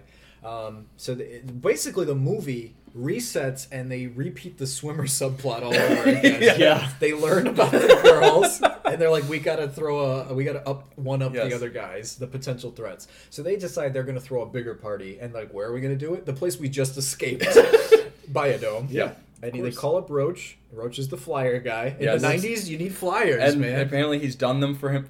He's done them for them before. You know, remember that time we threw that party, printed out, and handed all those Well, flyers? we're Again, getting- backstory. We're getting backstory that we didn't need or care about. And Roach is like, and also it's Roach's birthday. Roach had a birthday, and Bud never said happy birthday to him. He calls him out on that. Thanks for not calling me on my birthday. I wanted him to call Guess you don't have him. time for your bourgeois friends anymore. See, again, there's something crazy about him. He's psycho. Yeah, I wouldn't mess with Roach. His name is Roach. You don't. That's not a biological name. Because you know why? Because he's going to survive long after you're all dead. possible. Where do you think he got the purple sticky punch seeds from? Rubbish. Oh, we forgot that they escaped the dome, so he doesn't have them on his person yet. Oh, that's so he true. could have gotten them at the party or something. Yeah, they might. Yeah, That does come later. I thought that was earlier. Yeah. So, do we meet Tenacious D? Yes. Very early incarnation because Jack Black looks pretty thin. Yes, and young. He's not the thinnest I've ever seen. I remember watching just like a couple of years ago an episode of Mr. Show. Oh yeah. And Jack Black is on there with very long, like Orange County long hair, and looks like trim. And I'm like, wow, that was the most impressive I've ever been. Is Mr. Show good? Mr. Show, again, I haven't watched it in a few years. I wouldn't watch that Netflix. The Bob and David. Yeah, that one wasn't as good. But I do remember watching Mr. Show and texting Dad, I'm sorry I didn't trust your opinion of Mr. Show. Because there's been a few times where like Dad was into something when we were younger, and we were just too young to appreciate it, but years later got into it, and that was one of them where I was like, man, you were right about Mr. Show. Well, I gotta get into it. Yeah, check it out. D is at that party. Katie does have a Netflix disc subscription still, so get them through the mail. She does. That's impressive. She's the last person on earth to have a Netflix disc mail-in subscription. Respect. There's a party at the Biodome now. Yeah. Or no, we're kind of cutting back. There's Tenacious D. Don't say we didn't say some freaking trees! Yeah, and they're doing like... Which again, that should have been fucking like that. Say some freaking trees! Yeah. But no, it's... They wasted their fuck... on the President Clinton line, which is so stupid. Yeah. Give it to Tenacious D, that's what I say. Yes. So in the quad, they're all giving each other like massages. Yeah, back rubs, the back rub circle. Because that's going to help the environment. The girls are not into it, and like the pervy, who did you say he was?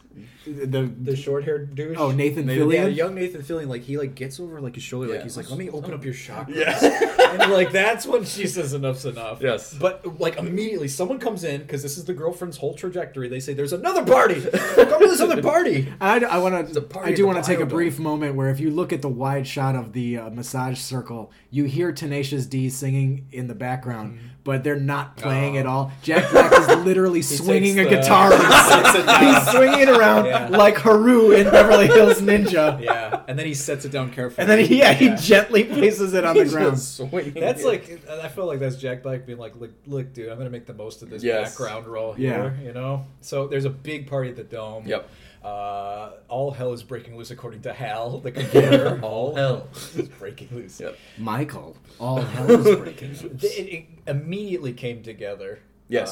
The whole thing. Massive party. This a very elaborate and expensive party that they somehow threw together without the other 4 scientists or 5 scientists knowing. That's what I was going to say. The 5 scientists, by the time they learn that something is wrong, it's full swing. Yeah. What is going on? Maybe it was the middle of the night and they were all asleep. Yeah. I don't know. The Biodome is mostly made of glass. You can see these people entering from any angle of the Biodome. Yeah. So the girlfriends show up, and to their dismay, the place is trash. This is not what they had in mind about the environment. It's like, wait, I thought you wanted to have a big environmental party. And the dudes finally lay their cards on the table from earlier. Nathan Fillion and other. Yeah. They're like, we didn't care about the environment. We just wanted to get laid. Yeah. They just tell them that's their straight up. plot. No, we were trying to get laid. So that works often. Bud and Doyle are ushered in by these buff dudes. Like Maori looking fellas. Carrying him on like a gurney almost. And Bud and Doyle. Bud has a giant fruit cornucopia hat. It's obnoxious how big it is. That's what happened to their fruit harvest. Yeah. They didn't say it earlier, but they're like, I guess we shouldn't show her our hat. I thought we'd give her some of our punch, and then she would want to check out our hat. There's a band playing that I know Jared rolled his eyes at. The punk band, the ska band, who's playing at the party. I know. Why did I roll my eyes? I just feel like it's something Jared would be like, this is fucking annoying. I honestly didn't pay enough attention to the music to... It's like a ska punk band, and they're doing a cover of Do You Want to Dance by the Ramones. And got a face that can stop a clock. Faulkner is snapping. He like grabs one of the party goers just for drinking a beer. Nuts at him. He's gonna beat up just one dude at the party. Yeah, so the scientists, they all eventually wake up. They make their way down. Mm-hmm. I think actually the women scientists are rubbing their eyes as if they were sleeping. Mm-hmm. They come down the stairs and they see everything. Yeah. And they just see it's complete chaos. And then like basically the girls say this is not what we had in mind. The next day they're still there and they're picking up trash, like doing their part. And Bud and they're like, what are you doing? We were gonna do that. And they're like, well, now we have to because you guys are assholes. Right. And they feel bad about that. they know that they have to redeem themselves in some way. Now, meanwhile, I like this. Like the third act turn, Faulkner pulls like a Colonel Kurtz in Apocalypse Now. He hides himself. He goes crazy. And they don't know where he is. He's AWOL. So at the party, he gets ganged up on by a bunch of the partygoers and handcuffed to a pole. Oh, yeah. So he gets handcuffed to a pole. That's right. And then they Because find then they have that handcuffs. one weird shot of him that ends the scene where it's just that slow pushing on his face. Yeah, he's like in the jungle. Yes. Like, yeah. Where you're like, did he orchestrate this whole thing? Because he's that evil of a genius? This movie's got good, cool, big ideas. And it's how you might go mad in the Biodome a little bit. Especially if you're a control freak like Faulkner, you know? Yeah, so they find the handcuffs and they go, it looks as though a rat has chewed through them. Mm-hmm. And then, so it's just like Faulkner. And then, what's his name? Leakey? Yes. Refers to the Great Chipmunk Fire of 79. There hasn't been this much destruction since the Great Chipmunk Fire of 79. I've seen this much destruction since I was a Nazi chasing the Blues Brothers around Chicago. That's it. Yeah, that's I remember him definitely from that. The Biodome 5 are about to straight up leave. Yep. And then Bud and Doyle convince them to bring the homeostasis back up. That's the big goal of the last act of the movie. Yeah, so Doyle takes the key. He swallows it. Yep. I'll do it. And he says, I've never 5 given things. up. I've only quit 6 things, or I've never quit anything in my life except Chinese calligraphy. Yes. Tuna and you, like the early years of my thesis. Yes.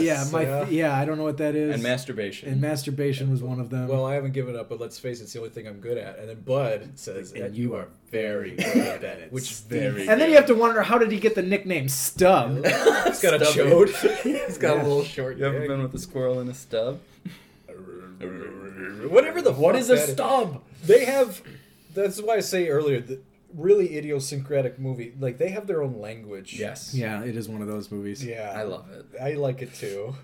When you don't even feel like you're in on the characters' jokes and you want to be, that's this movie. And then Taylor Negron shows up again. Yes. It's like, wait, don't lock the door. He Let runs me out. He's got like face paint on him. Yeah, he's clearly been at the party. His bladder must be fine now. He's not in any... In the wide, in the back, he escapes and he puts his arms up like, he's just running out. I got out.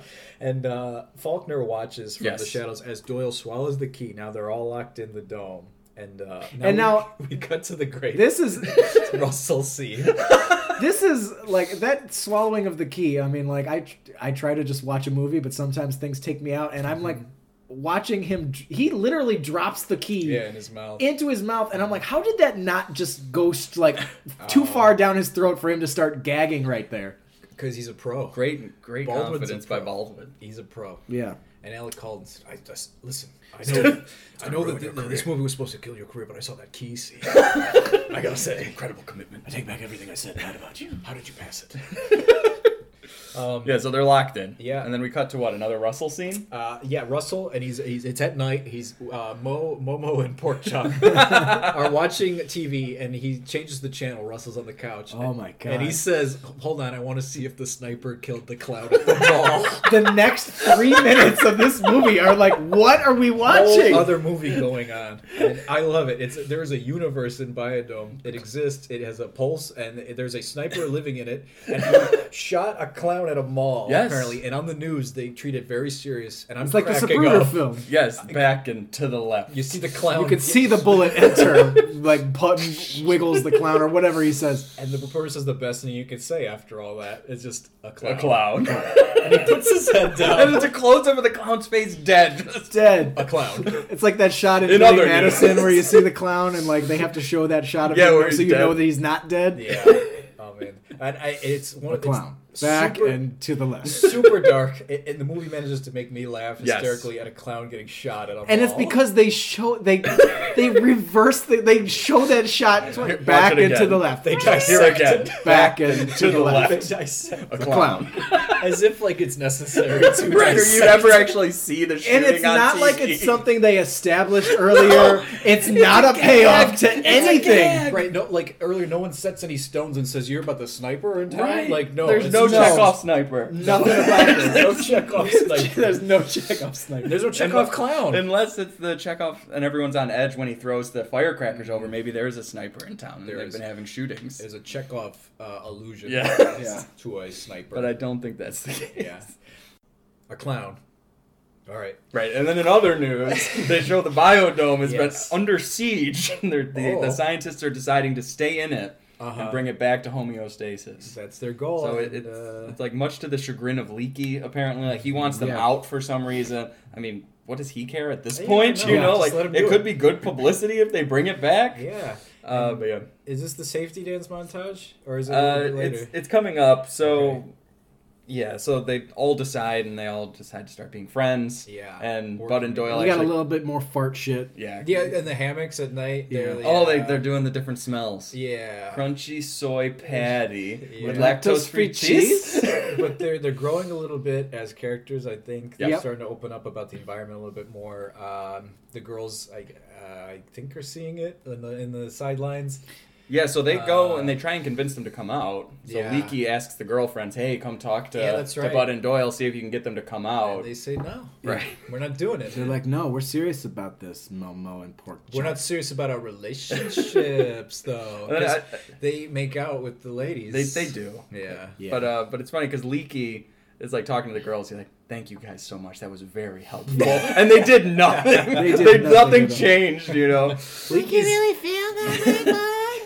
You've come a long way, Bud. And now it's the only thing they have to do now is just restore the biodome and evade Faulkner, because now Faulkner is a little bit of a terrorist. You do have to realize that there is still like 123 days left in this, so there is still 4 months to go. It's not like in the last 30 days they can fix this. But they sum this up pretty well. The concisely wraps up quick. Yeah, they get the idea to blast them out with Waco style with some like terrible music, and they play the safety dance, and that's when they're dancing all around. Oh yeah, I forgot that's like diegetic in it. Like they're playing it outside, and it doesn't bother them. They're all dancing to with it. A little person. And there's a little person somehow in the dome, so he's in for there just one shot. It's one of those in there. It's one of those one shot gags where you don't know what it is. We've said it before. Real. That's true. The Straw Hat and Teenage Mutant Ninja Turtles. Why does he have it for one shot? We don't know. It's gone. That's one of the greatest mysteries in cinema. Is the Straw Hat. Yeah. So all throughout this safety dance montage, they're building like air filters. They're getting creative, and time is passing by at a clip. It's Halloween, it's Christmas, it's New Year's, like Happy New Year. Yeah, they're all sucking helium. And that's when the girls come around after like this big montage of them like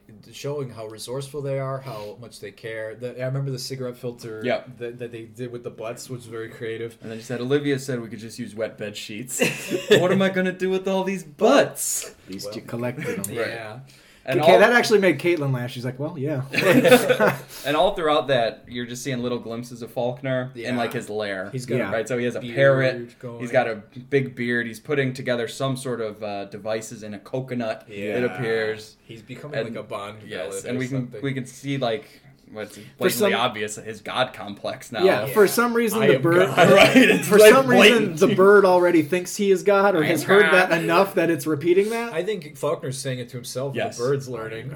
Yeah, exactly. I am God. So ultimately, he kills the bird and he's eating it. And he goes, "No, I am God." If you talk about the language of cinema and how concise it can be, it's pretty good because it's not too expositional. It's just cut to Faulkner, the bird. Couple words he has with the bird, and then cut to him eating that bird. Right. Yeah. What more needs to be said about the God complex? Well, he's also got the bird. He's wearing the bird as a hat, too. So, like, that's the key to it. It's the economy of cinema, and we need to thank Jason Blum of Blumhouse. I just appreciate that he used every part of the bird. He didn't let anything go to waste. I always like that, too. So right from there, it hard cuts, and Squirrely and Stubby are laying side by side on a hammock. Yeah. And the this ladies, is where the women come in. You can see them come in, and they have a sort of energy, and their body language says, we're ready to give ourselves up to you, and they make no they don't waste any time. Oh no. Yeah, they start making out hardcore. She makes the comment, she goes, I was thinking about your question, would I be fruit at the bottom or stirred? She says she's fruit at the bottom waiting to be stirred, which means she's a virgin. Maybe, I guess. I don't know. I don't know the context of that pickup line. Yeah, I don't think she does fully. I don't know. She's like, this will work. I don't know what the fruit is that they are referring to, but they start making out hardcore. Cue I want candy again. A little callback. Thank to God assault. we get that callback. That pays itself off. And then it's too late, but Bud has a crisis of conscience and says, we need to stop. We have girlfriends. Doyle is getting it. He looks over Doyle's full makeout, like full lots tongue. of tongue. That's lots like, that girl was like, I'm making out with a Baldwin. And She thought that was going to help her career. She was recently busted for a DWI was she? in New York. Really? Yeah, The actress? the actress. Maybe a couple years ago, and she got pulled over and she told the cops, she's like, "I know Mayor Bloomberg. I'm going to get your job taken from you." And it's just like, oh, at least you, Biodome? yeah, at least you didn't say like I was in Biodome. That would be more embarrassing. That would be. God. But I looked it up because I was like, oh, has she been in anything? And then I see busted DWI. A jail It's cell? I'm like, oh, It's so that's funny too when you bad. learn that about people later on. We were watching Hell's Kitchen this season. It's rookies versus veterans, and then we're talking about this one guy who kept advancing, and then we looked up like, what's this guy's last name? How old is he? Is he really as young as they say? Because he's like 34, but looks like he's 50. Because he's like, and then we're like, oh, that explains it. Just 3 months ago, he was busted for cocaine possession in So he New York or looks a something. little Like older. that. So I'm like, yeah, that explains it. Yeah. But yeah. You know how Hell's Kitchen connects to Biodome. Oh yeah. Well, if we want to get on a tangent, I watched the Amy's Baking Company, which is like the Kitchen Nightmares. But I watched that follow up where they like revisit it, and all they're doing is cashing in on that same fucking episode. Yeah. I'm so mad about that. But you know what? She makes it worse for herself too. These fucking haters and these what does she call them? She calls them a bunch of pansy ass willows.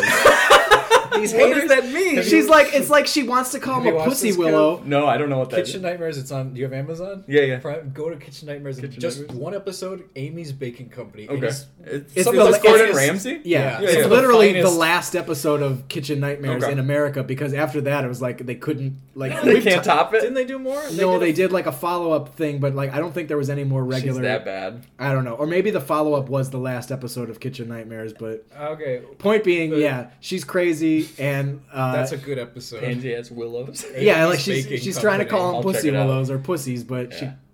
she thinks that she's being offensive by calling them. They were just a bunch of pansy ass willows. And her husband's like, I don't want to get it, but it's good. So they restore the biodome. Basically, Yes. the homeostasis is almost at 100, and then curveball. Faulkner, does he cross paths with Bud Doyle? Yeah, at this so point? it's after the makeout scene. He eventually gets Doyle to stop making out with Mimi, and he goes, "No, we have girlfriends." And then Bud and Doyle are just walking, and they hear, I think they either hear noise. Yeah, he's but like they humming. open up, they open up the thing, and there's just a tunnel, A hatch, And yeah. and he's like, "Oh, look at his secret lair." I think that's where Which was Lost clearly got the there the hatch whole from. time. So, Yes. like, what is the actual function of the room Right. that he's in? Yeah, I think Lost got the hatch from Faulkner. From Faulkner's. Yeah. So they go down and they say, Faulkner, what have you been up to, man? And like he's clearly lost it. Yes. He's got these coconuts. I've got a lovely sack of coconuts. Which are bombs. Yeah. We come to learn they're bombs, and Doyle's juggling them, and it freaks Faulkner out, and it's a don't nice think- comedic moment. I don't think he liked the way you handled his coconuts. And they have an assignment. He says, I want you to spread these out all over the biodome. Yeah, for the big Don't ceremony. question why I'm spreading random coconuts around. No. Just spread them And around. they do. They Yep. do, but they learn that it's a bomb. Yes. How do they learn? So he goes, "Hey Stubby, go long." And Yeah, they- Pauly Shore's like throwing it, and he tosses it. And Doyle trips. The ball lands in front of him, blows up. A very small little explosion. Yes, it doesn't seem that devastating. No. I don't know how when you many have a would whole need. sack of those coconuts, maybe you do more Yeah. damage. But even that little one like is like single ones around. Like a chain reaction, maybe if there's something flammable. Like, Yeah. Boom, boom, boom. It, boom. it's no worse than the bomb in Beverly Hills Ninja. So it's about the same caliber, I would say. Yeah. In terms of movie Yes. bombs, pretty low. But So they discover their bombs, Yeah. and they go tell the other scientists, and then it hard cuts to them at the door. oh, trying to get out. Yes. I'm sorry. We did pass Oh, up what did we skip? the payoff to the Yes! vest. To the vest. What's the payoff? The payoff to the vest is like, you remember he had Meat. it said meat. Yeah. Well, now that he's reformed, it says veg. Does it? They changed the got name a tag, vest and it's a green vest, and that it says says veg. veg. V-E-G. This is a flourish of Jason Bloom that you don't see in We any just other don't see movie. that. Yeah. I But yeah, so he's appreciate got it. this vest that says veg, which I didn't notice until this viewing. See, Didn't this notice movie any vests until this viewing. begs repeat viewings. It does. To get into the childhood trauma and to see that veg name The veg change. vest. It is really weird and sad that we have collectively seen this movie at least 50 times, Yeah. and no one caught meat and veg until this viewing. It's the movie that keeps on giving. This specific It's amazing. Yeah. So now it's a scrap. They're trying to get out. Yep. They can't get out. Nope. The Door's door's sealed shut. Like, we gotta go get those coconuts. Yeah. So they do. And they do. It's a big race against time. We get a Yep. Dumb and Dumber needle drop. Boom, shakalaka with the people on. On the mouth flicks, the man shines. And Doyle gets on a scooter. Yes, in Faulkner's lair. So that's how he's been getting around. Yep. And he gets Why nobody? Of course, Jared knows every line. Of course, I know the actual lyrics to that song. Jared loves the Dumb and Dumber soundtrack. It's got Dead-Eye Dick. You say that as a joke, but literally, I own half the soundtrack that I sought those songs out and downloaded them years ago. Of course, I've got New Age Girl. I got a New Age Girl. Tell us what she's like. Environmentalism girl. Does she ride a bike? See, that song would fit perfectly in here. She's an environmentalism would. girl. Does she ride a bike? No, he rides a scooter. Going back to the movie. Yes, back to Doyle's on the scooter, and what's his job? Because Bud's is to chase Faulkner. Yeah, so he's throughout chasing the dome. Faulkner around. There's some pretty good comedy where it's probably just like, I'm gonna get you, I'm gonna stop him, and you get back, and he can't finish a complete sentence. Just finish a complete sentence. And so give me the detonator. So Doyle ultimately rigs up the flypaper. The fly wallpaper, puts it up on the thing. Remember Chekhov's flypaper? Yes. Yeah. You guys know about Chekhov's flypaper. Yeah. Yeah, so that pays off big time in this. So he rigs it up, and he ultimately shoots Bud and Faulkner onto the paper. Launches them. They fall down. They get in a scuffle over the detonator. Give me the detonator! And then he saves the day. We get the payoff again from the first scene of the movie because Doyle has a rock, I think, in his hand. Yeah. So they're scuffling. Bud and Faulkner are scuffling. He yells, "Assume the position," which is the same thing he yells at the beginning. Pauly Shore gets down, puts his hands behind his head. He chucks the rock, hits Faulkner in the head. Yeah. He's out. Chekhov's rock. Chekhov's assume the position. So Faulkner's down for the count. Yes, and we get the detonator. And he hits the button and he stops it. Yeah, Saves well, the day. they're all down on the ground because he's got the one last bomb. It always comes down to that. Yeah, last like he stops second. the detonator right before, like at that one last second. But Faulkner's got one last bomb on him, That's so as they're right. about to exit the biodome, he Throws runs it. up. He's like, "Rah!" Yeah. And he throws the bomb, And it then explodes. Pauly Shore awkwardly spoons Petra, like in a way where I'm like, he's really wrapping that leg around. Yeah. And then there's this very tiny explosion, so naturally Joey Lauren Adams assumes that everything went wrong and that he died. They're dead. Oh, Bud! It's a twist, you know, Yes. because like you think You they're think dead, they're and you go, what happened? I was And then- convinced they're dead. And they come. Me too. I was really sad. And then that They're dead in triumphant, this movie, heroic this way. music Yes. swells, They come and they out. walk out Armageddon style, like the the heroes that they are. It's really inspiring. It's really uplifting, and it's a great ending to a great movie. They And get that- out of the smoke. Yep. And Then, that's it. then they build up the sequel. Yeah. So he has to. So they're all driving back. Pork Chop and Momo and Bud and Doyle They're are like- driving back, and they go, "I gotta pee They're again." like, well, I guess, and urine is just having to pee is like the ending. Chekhov's It's pee. the catalyst. It's the Chekhov's catalyst. urine. You know? Yeah. So he says he has to pee, and then they turn off into this big factory with smokestacks and like thunder and lightning behind it. Yeah. He goes, "What's the worst that could happen?" Yeah. Totally setting up a sequel It's like, for all four of them to get caught in there somehow. And then they say, where should we go now? There's like, there's a wedding we can crash over across town here. We would And have then great tempura. Yeah, let's Yeah. go. And that's the end of Wedding Crashers. Yeah. Oh wait. Oh, I'm sorry, Biodome. Henry they- Gibson was in both of them, though. That's true. So. That's the connection. It's true.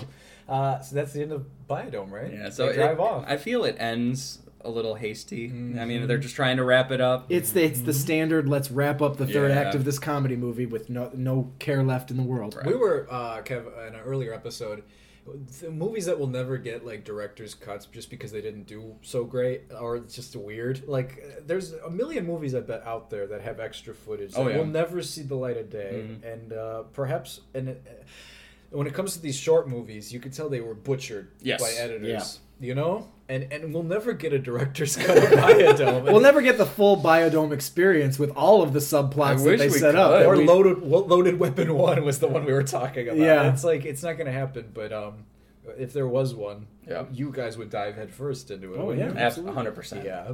I would love to watch additional Biodome I think so. things. He says that with no irony at all. I don't. And in a world where sequels are being made 20 years later, Yeah. and what the fuck are those two guys doing? It wouldn't surprise me. If it was like You know? a Crackle exclusive movie. Oh, Yeah. of course. Biodome. Biodome, beautiful Oh my- loser. Yeah, absolutely. Oh man, as much as I wanted, I know it would just be so bad. It would be Dumb and Dumber 2. Right. That's- Is a dumpster fire. I'll tell you what, man. When Bill and Ted 3 eventually gets made, that's where it's going. Is straight to fucking Crackle because no one's gonna want goddamn Bill and Ted 3. He got and the this Reeves is factor.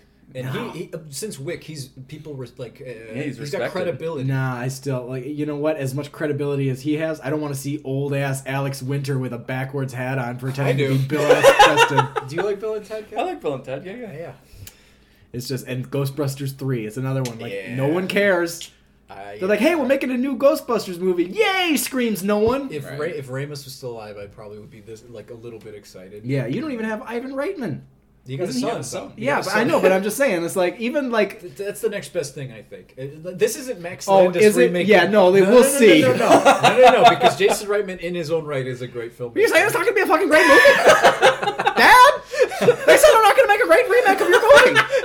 Okay, son, just calm down. I don't understand why these fuckers are saying that. They're cocksuckers, son. They're cocksuckers. That's Max Landis. They're cocksuckers. They're fucking cocksuckers, Dad. Dad!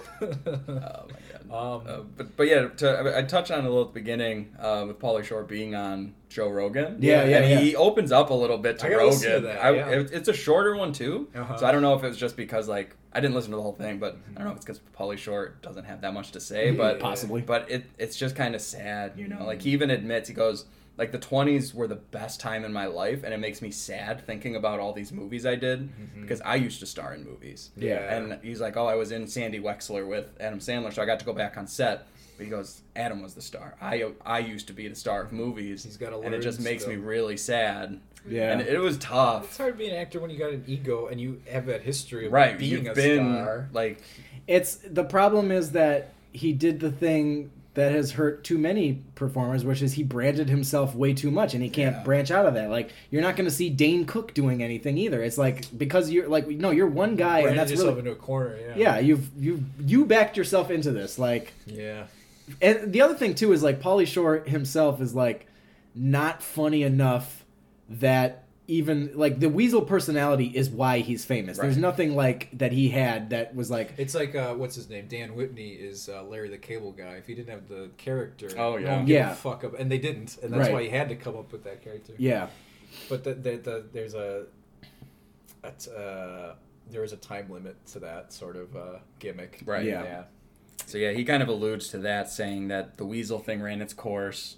His movie started to make less and less money. He started to get less and less offers. Did you see Pauly Shore's Dead? I did not. It's actually pretty good. It was entertaining. Yeah. Is it a documentary? No. No, it's it's a narrative it's feature. a fictional movie wherein It's like just low budge. Yeah. yeah, like he gets the idea from Sam Kinnison's ghost to like fake his death or something So like he that. It's- becomes famous. Yeah, it's- it's like art appreciating in value when the artist dies. yeah. It's pretty good though. But yeah, no. at least I remember it being good. It's on our list. We'll get to Is it it coming soon. All right, Kev, come back on. Pauly Shore is dead. I'll just paint me as the Pauly Shore guy. Like I'll just be. We don't want to do that, I try not to, but you may have to because there's really only two other options. Lady. She's done 2 docs. With Documentaries? us. Yeah. The 2 documentaries that we've talked about both had the word fish in the title and both had Caitlin as the.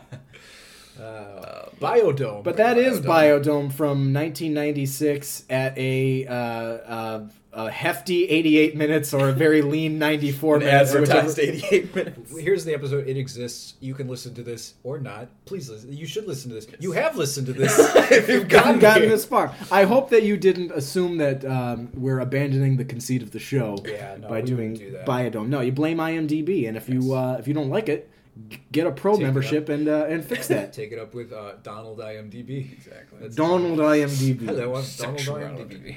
Sexuality.